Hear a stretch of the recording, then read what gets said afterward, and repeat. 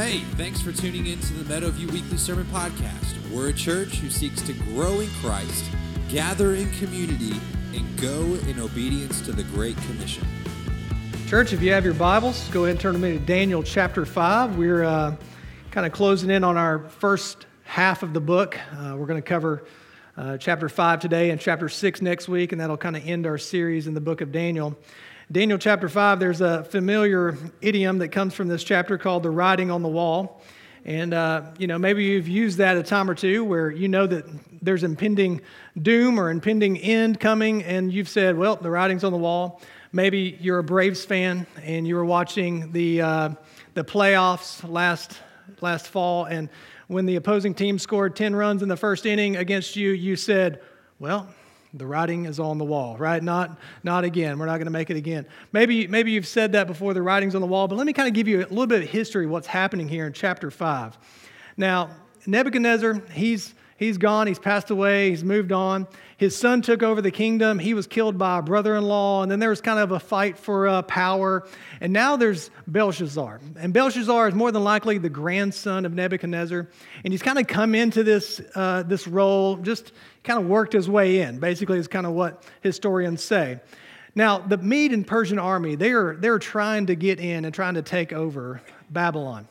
And so the Babylonians, they realize they can't match them in the war, so they've reclused themselves back in. They've moved themselves back inside the city walls, and these walls, as one historian says, were 350 feet high and 87 feet wide, and was nobody getting in these walls. Right? These things were huge, and so they're deciding that, you know what, they can't get in, so we're going to eat, drink, and we're going to be merry, and we're just going to party like it's 580 BC, and so we're just going to party like it's that day, and so they're doing that, and meanwhile, the army for 2.5 years is camped out around the city walls, and so some historians say that they would have had enough resources inside these walls to last 20 years, and so they were just going to ride it out.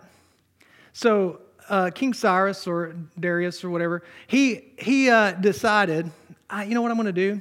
I realize that the Euphrates River flows into the city underneath the wall and goes out the backside.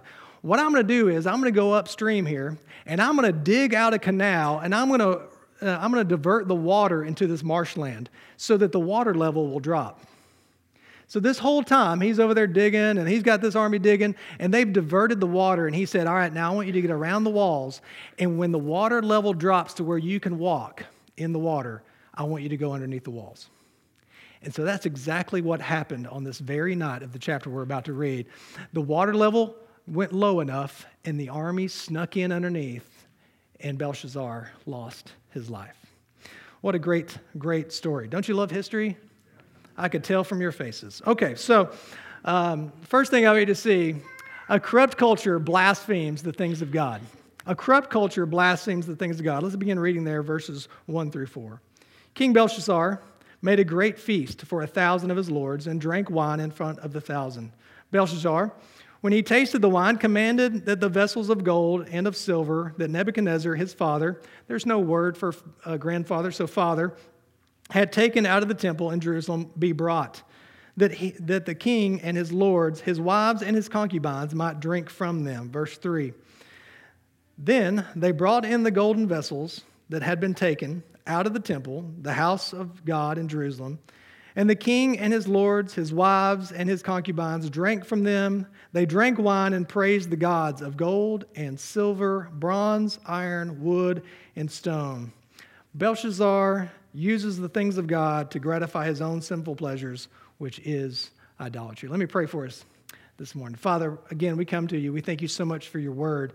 God, as we read this narrative and as we walk through it and as we see the fact that you are in control of all things, Lord, that you would be in control of our lives, that we would submit our lives to you this morning, that we would humble ourselves before you, that we wouldn't be resistant to you and your spirit, and God, that you would grow us closer to you in Christ's name. Amen.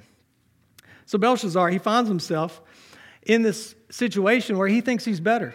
And so he's throwing this huge political party, and he's throwing this big party, and he's having this party. He's thinking, nobody's getting in these walls. We're just going to eat, drink, and be merry. And so he decides, you know what? We're going to use the things of God in a blasphemous, irreverent way. And so Belshazzar is a blasphemer. The word blasphemy means to speak ill of or to profane with an irreverent use. So this reminds you of Mark chapter 3, verses 28 through 29. Truly I say to you, all sins will be forgiven the children of man, and whatever blasphemes they utter. So there's forgiveness for that. But whoever blasphemes against the Holy Spirit never has forgiveness, but is guilty of an eternal sin. Now, when I was younger and I would read this verse, I was scared. Have I done it? I mean, I was making fun of some people at church this morning. Did I blaspheme the Spirit? Like, I was really kind of worried that I had done something that was so bad that there was not going to be any forgiveness for that. And that's not what this verse is saying. This verse is saying, look, there's a way in a person's heart where they are so opposed to the things of God that they can't find any room for repentance. And so that's where Belshazzar is. He's a blasphemer. Belshazzar is to the point where he is sinning in such a way that he is unwilling and unable to repent and believe. And we're going to see this as we go through the chapter because God's going to show up yet again in the narrative, and there is no repentance in his heart. As we'll see later, Belshazzar is like an Esau. Hebrews 12:17, for you know that afterward, when he desired to inherit the blessing, he was rejected, for he found no chance to repent, though he sought it with tears. What an interesting word there for found no chance to repent. It means he couldn't find a place in his heart for genuine repentance. He felt sorry for the loss, but he wasn't convicted of the sin. His tears were not tears of repentance. They were tears of remorse. A lot of times, we're so willfully disobedient to God that when the consequences show up or when God's word shows up, we're not so much convicted, we're just sorry. I'm just really sorry that I got caught. I'm really sorry that I'm having to go through this. I really wish I didn't have to do it. And we cry and we say we repent, but really we're just remorseful. Belshazzar is at this point. He's a blasphemer. Belshazzar is in a state of willful, determined opposition to the presence and the power of God. You see, although he knows about God and has the possessions of God and is surrounded by the people of God, there is no place for God in his heart. We've talked a lot about living with conviction in a corrupt culture. And if you think about the culture that we live in, there's a lot of people who know a lot of things about God. They're surrounded by the possessions of God and the people of God, but yet there's no room for God in their heart. They live in a corrupt culture. And when you live that way, you become boastful. Belshazzar is boastful. Boastful means self-satisfaction in one's achievements and possessions. So he is boastfully blaspheming the things of God by using the things of God to worship the things of the world. So he asks for these vessels to be brought in so that he can use them in a blasphemous way because he wants to worship his gods with the things of God. Do you understand what's happening? I'm going to use the things of God to worship my gods. I'm so much better. I'm so much greater. I'm so full of pride that I'm going to use these things because this is what matters most. I'm so boastful. One commentator says he is literally the equivalent to the New Testament rich fool. In Luke 12:15 through 21, and he said to them, take care and be on your guard against all covetousness. For one's life does not consist of the abundance of possessions. And he told them a parable saying, the land of a rich man produced plentiful. And he thought to himself, what shall I do? For I have nowhere to store my crops.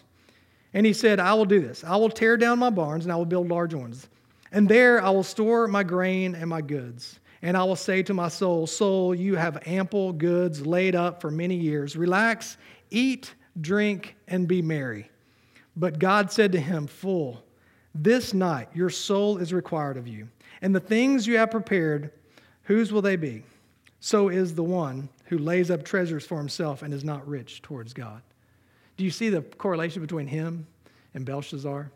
Eat, drink, and be merry. I've stored up all these things. I'm safe inside these walls, and no one can touch me. And I'm going to take the things of God, and I'm going to use them, and I'm going to fill them with the things of this world so I can worship the God that I want to worship because of pleasure and possessions. You fool. You've done all this. Don't you realize that your very life will be called tonight? That your days are numbered? That your writing is on the wall? Belshazzar is blatantly worshiping wealth. Verse 4, they drank wine and praised the gods of gold and silver, bronze, iron, wood, and stone. We may not call it worship. We may not even call it idolatry. But the sacrifice for and the exaltation of material and financial wealth is what Scripture calls idolatry.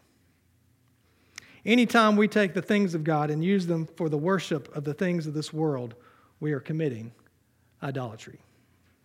So, what are the possessions of God? How do you treat the things of God? Let's look at these verses together. Deuteronomy 14:2. For you are a people holy to the Lord your God, and the Lord has chosen you to be a people for his treasured possession. Out of all the peoples who are in the face of the earth, you he has chosen to be a treasured possession. Mark 12:17, Jesus said to them, render to Caesar the things that are Caesar's, and to God the things that are God's. And they marveled at him.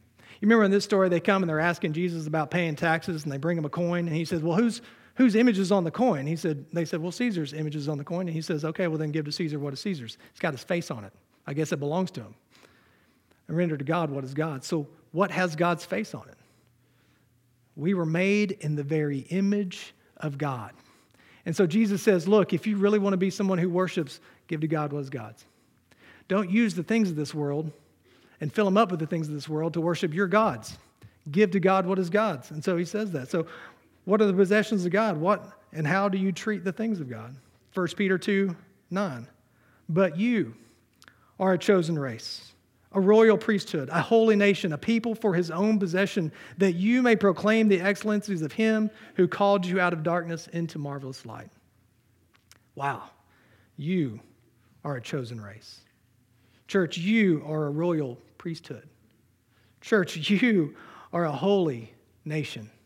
And you are a people of his own possession. How do you use the things of God and the possessions of God? 1 Corinthians 6:15 and 19 through 20.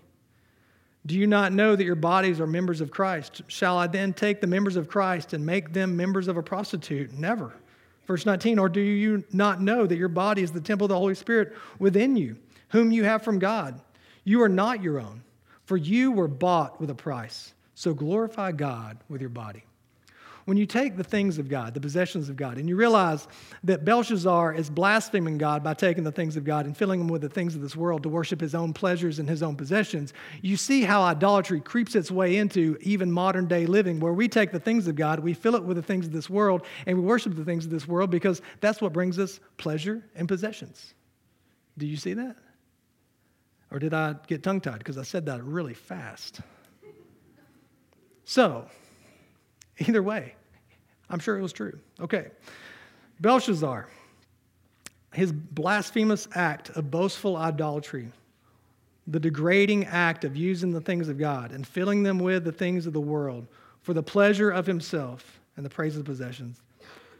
You see, we are the possessions of God, called to be filled with the presence of God for the ultimate praise of God.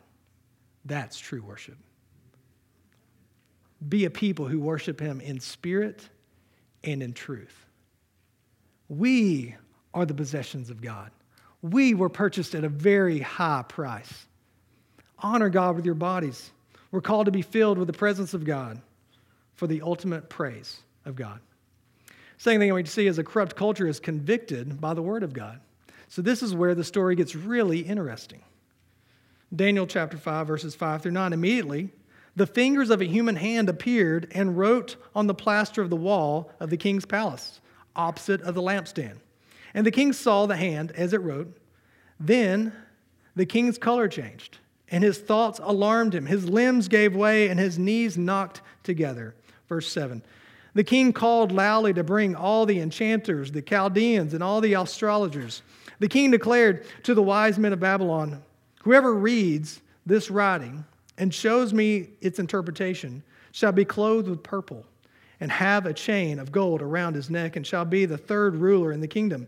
Then all the king's wise men came in, but they could not read the writing or make known to the king the interpretation. Then King Belshazzar was greatly alarmed, and his color changed, and the lords were perplexed. It says immediately the fingers of a human hand appeared and wrote on the plaster of the wall of the king's palace. Now, I want you to think about the sight. It says the king saw these actual fingers begin to write on the wall, and his color changed, and his limbs gave way, which is a really polite way of saying his bowels released, right? He loaded his diaper. I mean, he was scared, like, I'm not going to go any further because we could get in trouble.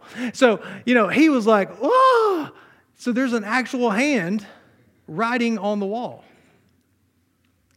The very hand that holds all things together. The hand of God that writes God's word. The hand of God that wrote the 10 Commandments. The hand of God that created everything out of nothing. And he's staring it straight in the face, and his limbs give way. And then the king's wise men came in. Sounds familiar, doesn't it? But they could not read the writing or make known to the king the interpretation. Again, we see the wise men come in, these astrologers, Chaldeans. They just can't figure it out. 1 Corinthians 1:27, but God chose what is foolish in the world to shame the wise. God chose what is weak in the world to shame the strong. 1 Corinthians 3:18, let no one deceive himself. If anyone among you thinks that he is wise in this age, let him become a fool, that he may become wise. Human intellect isn't enough when it comes to God. These poor wise men, every chapter, it seems like they show up and they're like, we don't know. We got nothing. But you know what? One day, there's going to be some wise men show up from the east. These astrologers who've been following a star, they get it right. They show up and they kneel before the King of Kings and the Lord of Lords, even while he's a little baby or a little boy. He's probably 2 years old. Let's get the timeline, right? Okay, so, he's probably 2.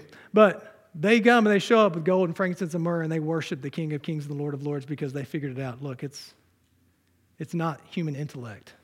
It's God. God in the flesh. Immediately, these fingers of a human hand appeared and wrote on the wall. And the writing on the wall was in Aramaic.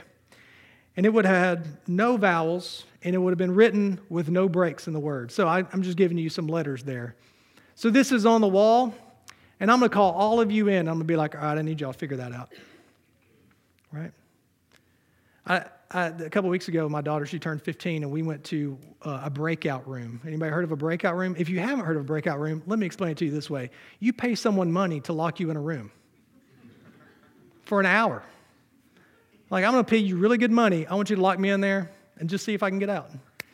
That's basically what we did. So my wife and I, we go in with these teenagers, and we're thinking, we're going to have to really use our brains here, right? And so you get in this room, and there's all this writing on the wall. There's letters, and there's numbers, and there's diagrams, there's, Morse code. There's all kinds of things, and you're looking at it all, and you're like, I have to figure out all of these riddles in order to unlock boxes so I can get keys, so I can get more codes, so I can go over here, and I got to figure out which one's which, and so I can get out. And here's the saving grace. They say, you got 60 minutes on the clock. At any point, you can ask for 3 clues. And if you don't time your clues well, you are in trouble. We got out with 58 seconds left. Woo! Right? So, but I'm in there and I'm looking at all these letters and everything on the wall, and I'm like, I need a clue. I don't understand what the M and the N and the M and the N. I need a clue here. And these wise men show up and they look at it. The writing's on the wall. The clock's ticking. 60 minutes passes, and they're like, we don't know. We got nothing. The king, Belshazzar, at this point is greatly alarmed. And his color changed, and the lords were perplexed. Interesting thing here, fearful concern isn't the same as fruitful conviction. He's really concerned, but his heart has not changed. Matthew 3, 7 through 8. John the Baptist says this, but when he saw many of the Pharisees and Sadducees coming to his baptism, he said to them, you brood of vipers, who warned you to flee from the wrath to come? Bear fruit in keeping with repentance. You religious people, you brood of vipers, who warned you? When did you see the writing on the wall? Or are you just concerned with what's happening? Did you come to repent and conviction? If so, then bear fruit. You see, the word of God, the writing on the wall, gives a warning of the wrath to come. So when we see the consequences of sin in the Word of God, we don't need to just be concerned. We need to be convicted. Hebrews says it this way in 4:12. For the Word of God is living and active, sharper than any two-edged sword, piercing to the division of soul and of spirit, of joints and of marrow, and discerning the thoughts and intentions of the heart. Conviction cuts to the soul. Concern captures your attention only for a second. Many times we will read God's word, the writing on the wall, and we'll say, oh, I'm a little concerned about that. There's probably some things in my life that shouldn't be there. And for a second, we try to change, try to do things a little differently. But conviction cuts you deep. Conviction makes you humbly repent and bear fruit. Tim Keller says it this way: a real Christian finds the Bible living and active. When they hear the Bible or read the Bible, they are convicted, comforted, thrilled, disturbed, melted, slammed down, or lifted up, not just educated. And can I tell you what's so scary about a lot of us who study God's Word is we do it to be educated and not to be convicted. And if your education of God's Word never leads to a transformation from God's Word, then you might have missed it. There's got to be a change. There's got to be a cutting of the soul. Oh, I feel it. I'm not just concerned, I'm convicted by God's Word. Let's keep reading in Daniel, picking up verse 10. The queen, because of the words of the king and his lords, came into the banquet hall, and the queen declared. Now, this queen is probably his mother, the daughter of Nebuchadnezzar. O king, live forever. Let not your thoughts alarm you or your color change. There's a man in your kingdom in whom the spirit of the holy gods is in whom the spirit of the holy gods. In the days of your father, light and understanding and wisdom, like the wisdom of the gods, were found in him. And King Nebuchadnezzar, your father the king, made him chief of the magicians, enchanters, Chaldeans, and astrologers, because an excellent spirit, knowledge, and understanding to interpret dreams, explain riddles, and solve problems were found in this Daniel, whom the king named Belshazzar. Now let Daniel be called, and he will show the interpretation. Where is Daniel? Well, Daniel's been released after King Nebuchadnezzar. All those ones that were there that were his confidants have been released, and he's in obscurity, and he's probably 80 years old. He spent somewhere around 60 years now in Babylon, living in a corrupt culture. And he's kind of off in retirement, playing golf, and they call him up, and he's like, oh, I got to go back to the king again and interpret a dream. I thought I already did that, And so he comes back, and as we're about to see, he's going to speak a little more harshly to Belshazzar than he did Nebuchadnezzar. A corrupt culture is condemned by sin. Picking up verse 13. Then Daniel was brought in before the king. The king answered and said to Daniel, you are that Daniel, one of the exiles of Judah, whom the king, my father, brought from Judah. I have heard of you, that the spirit of the gods is in you, and that light and understanding and excellent wisdom are found in you. Now the wise men, the enchanters, have been brought in before me to read this writing and make known to me its interpretation, but they could not show the interpretation of the matter. But I have heard that you can give interpretations and solve problems. Now, if you can, read the writing and make known to me its interpretation. You shall be clothed with purple and have a chain of gold around your neck and shall be the third ruler in the kingdom. Verse 17, then Daniel answered and said before the king, let your gifts be for yourself and give your rewards to another. Nevertheless, I will read the writing to the king and make known to him the interpretation. O king, the Most High God gave Nebuchadnezzar your father kingship and greatness and glory and majesty. And because of the greatness that he gave him, all peoples, nations, and languages trembled and feared before him. Whom he would, he killed, and whom he would, he kept alive. Whom he would, he raised up, and whom he would, he humbled.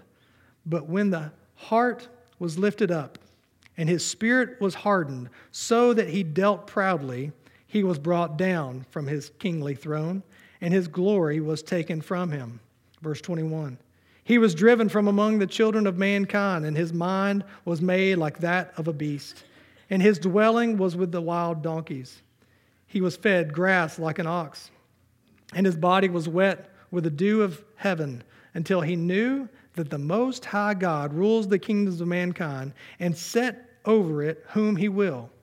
And you, his son, Belshazzar, have not humbled your heart, though you knew all this. Let's stop right there.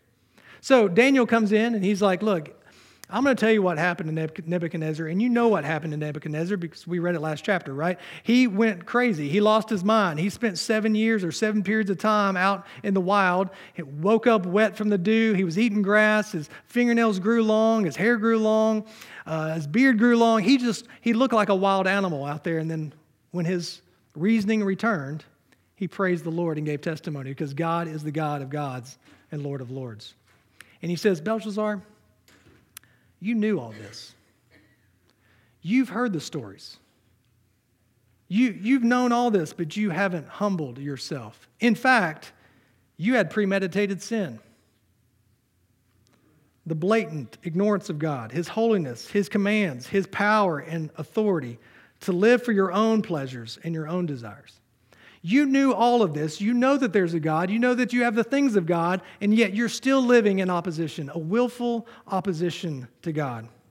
Proverbs 29:1 says, he who is often reproved, yet stiffens his neck, will suddenly be broken beyond healing.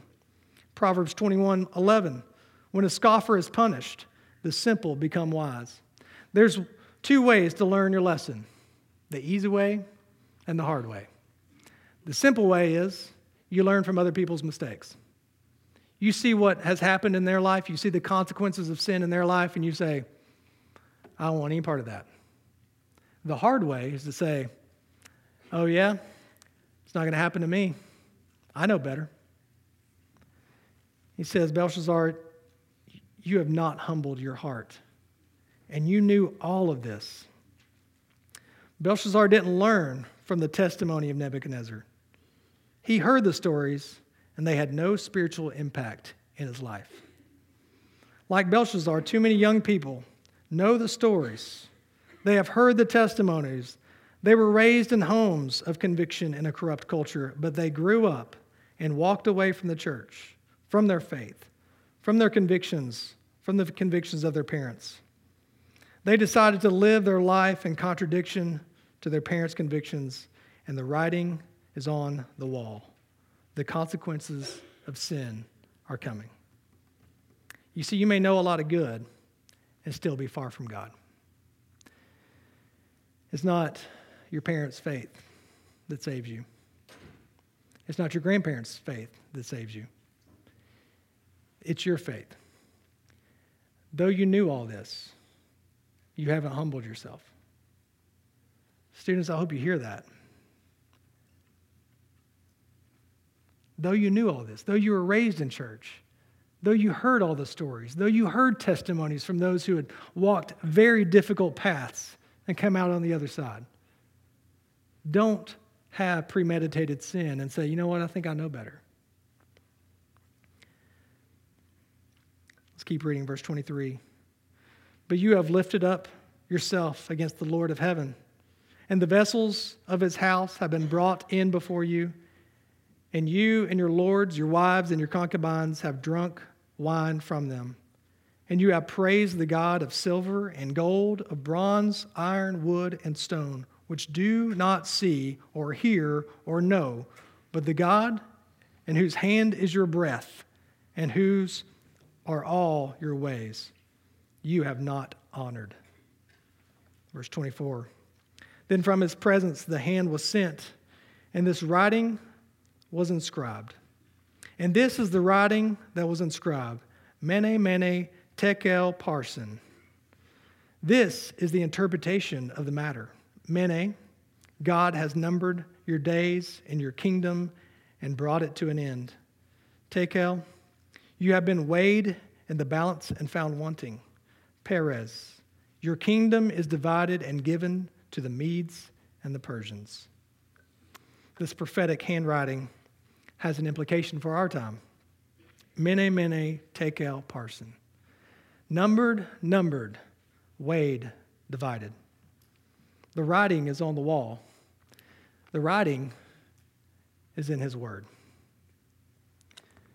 Galatians 5:19-21. Now the works of the flesh are evident. Sexual immorality, impurity, sensuality, idolatry, sorcery, enmity, strife, jealousy, fits of anger, rivalries, dissensions, divisions, envy, drunkenness, orgies, and things like these. I warn you, as I've warned you before, that those who do such things will not inherit the kingdom of God.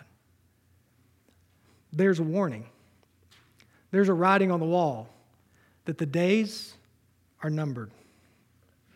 2 Timothy 3:1-5. But understand this, there's a warning. In the last days there will come times of difficulty, for people will be lovers of self, lovers of money, proud, arrogant, abusive, disobedient to their parents, ungrateful, unholy, heartless, unappeasable, slanderous, without self-control, brutal, not loving good, treacherous, reckless, swollen with conceit, lovers of pleasure rather than lovers of God, having the appearance of godliness, but denying its power. Avoid such people. Numbered, weighed, divided. Realize that in the last days there's going to be some that are divided. They have a form of godliness, but they deny its power. They've heard the stories, they know the things of God, the possessions of God, but they live for themselves. Job 31:6, let me be weighed in the just balance and let God know my integrity. 1 Samuel 2:3, talk no more so very proudly. Let not arrogance come from your mouth, for the Lord is a God of knowledge, and by him actions are weighed. Luke 16:14-15. The Pharisees, who were lovers of money, heard all these things, and they ridiculed him. And he said to them, you are those who justify yourselves before men, but God knows your hearts. For what is exalted among men is an abomination in the sight of God. In the days of Daniel, there was writing on the wall. There was a warning of wrath and of doom. Numbered, weighed, divided. When we are weighed against the righteousness of Jesus Christ. Religion won't save you. Right living won't save you. Only the blood of Jesus covering your sins counts for anything. Your days are numbered. Every single one of us know that. We're not promised tomorrow. You come in here today and you've got plans this afternoon, you've got plans this week, you've got plans this month, you've got plans this year. We write things on the calendar and we act like we've got all the time in the world.